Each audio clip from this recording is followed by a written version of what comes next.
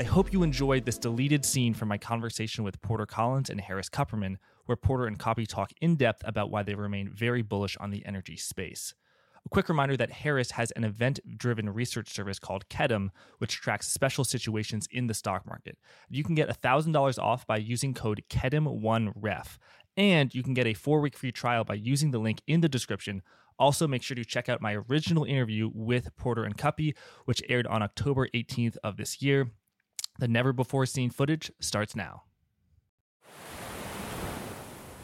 Cuppy, you and Porter share an outlook on energy. Porter chooses to express it via coal as well as oil and gas stocks. You have a little bit of that, but most of your position, or I miss say, nuclear too. Nuclear, yes. I miss nuclear. A lot of your position, Cuppy, is in physical oil contracts or oil futures, particularly far out in the future, like years out. Why do you opt for that instead of owning ExxonMobil or sort of Canadian producers or this type of stuff that oil and gas investors invest in? So, you have a bunch of climate jihadis running the country, and I take them at their word that they're going to have excess profits taxes, carbon taxes. They're going to cancel leases. They're going to cancel pipelines that are already existing. They're going to strand assets. They might, nationalize stuff.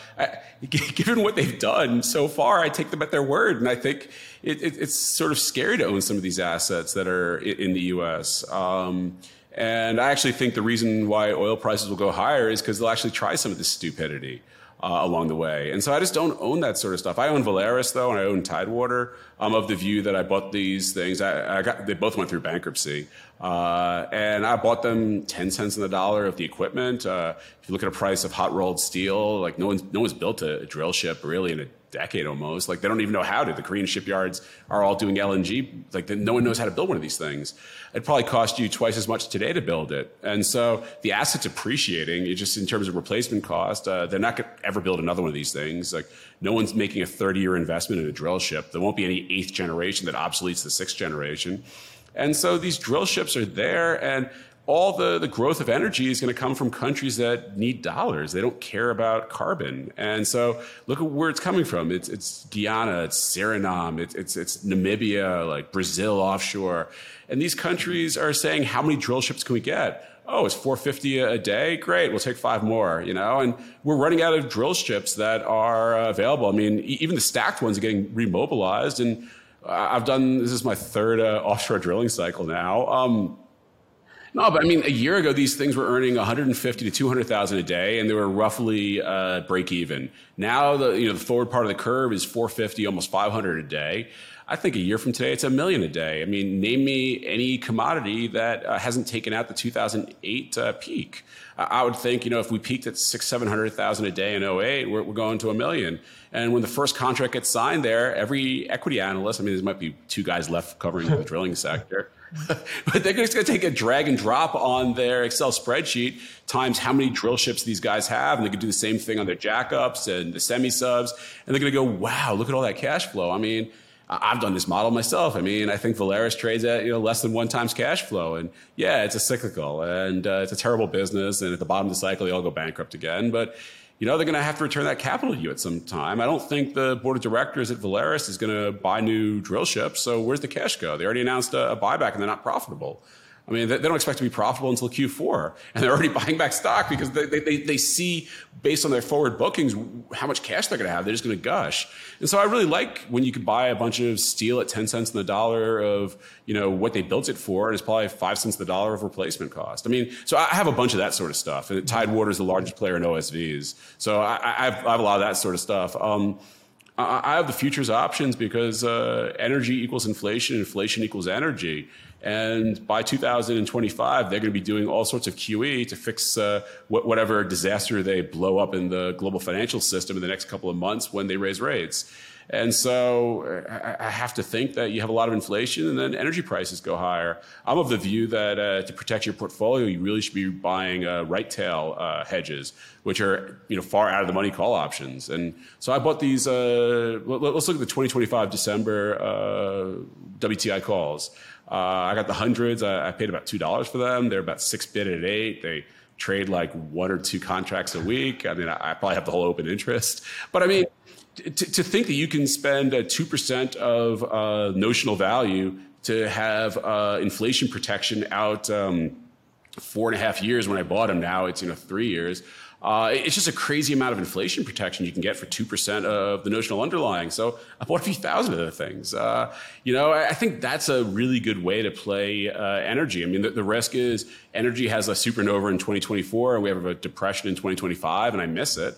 Kind of like what happened in 2008. But I don't think this cycle is going to act like 2008. I think you're going to have a blow off, and then it's going to pull back a little, and you got another blow off, and they're going to stimulate and give everyone stimmies. And I think it's just going to be a different sort of very inflationary cycle. And I like the fact that I could buy a lot of inflation very cheaply. I'd also add that I think BNO, which is the Brent oil ETF, it owns the 1 and 2 of Brent oil. I like the fact that Brent is a global commodity. They can't do price caps on you. They can't do export restrictions or anything else. So I'm diversifying my oil because all the politicians globally terrify me. It's not just our country, but you're getting 2.5%, almost 3% roll yield each month. I mean, if you can make 30 or 40% on your money, being long something that you actually want to be long, that makes up for a lot of damage on a day like today where oil is down $2. I mean, that accretion, that 2% accretion, it just heals all wounds. And I think that's another great way to play oil, and I have a whole lot of that.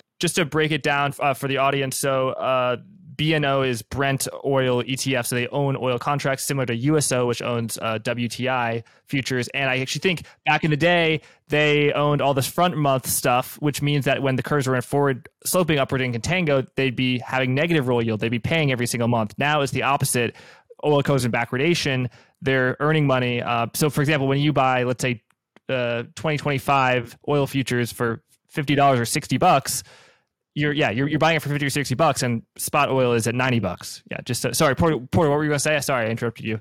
Amazing that the curve is still sloped that way, right? The whole world, the equities are valued that way too, right? The equities are the out years is using the curve, which is, call it $50, $60 oil. And so I think I win that way too, as the estimates roll up, as the curve comes up to where spot is. So I think the curve should price in inflation because it's a global commodity. I mean, look, the reason that the curve is so backwardated is because, and it's very reflexive, you have an energy producer, the bank says you have to hedge. Well, who's on the other side in 2025? Me. I'm not that big. So, I can't absorb that many futures. And it used to be airlines would hedge, but airlines all think shale turns back on and, they're not hedged anymore. So there's no one on the other side.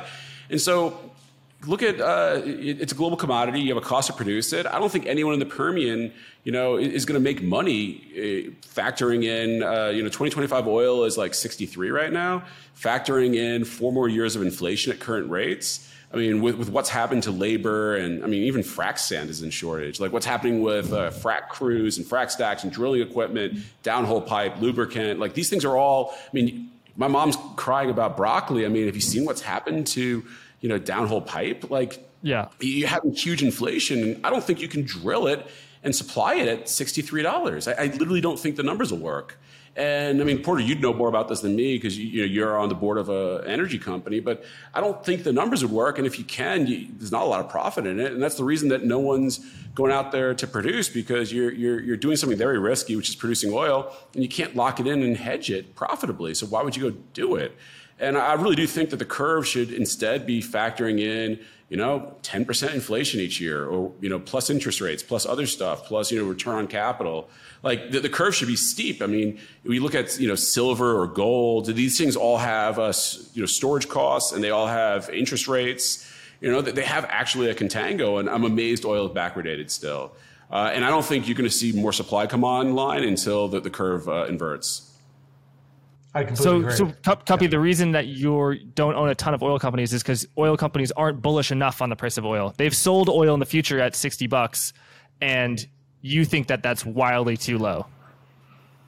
Well, I just think I get more bang for the buck with my call options, and I'm really worried about geopolitical risk and also just operating risk of the guys in control of the country doing something crazy. The bigger risk I think I got a better. Yeah, I agree. The bigger risk is we own this stock and still do Vermilion, which is a Canadian company, but it has European operations, and the Europeans just put in they haven't figured out what they're doing yet, but they're putting in a European windfall tax, right? And so what looked like a 50% free cash flow yield is now a 30% free cash flow yield. But the stock's probably in hell for a little while until people figure out what the heck's going on. But that's one of the risks everywhere, right? And they love taxing both banks and oil companies for windfall profit tax. They won't dare tax Apple for a windfall profit tax, but they'll go ahead and crush everybody else.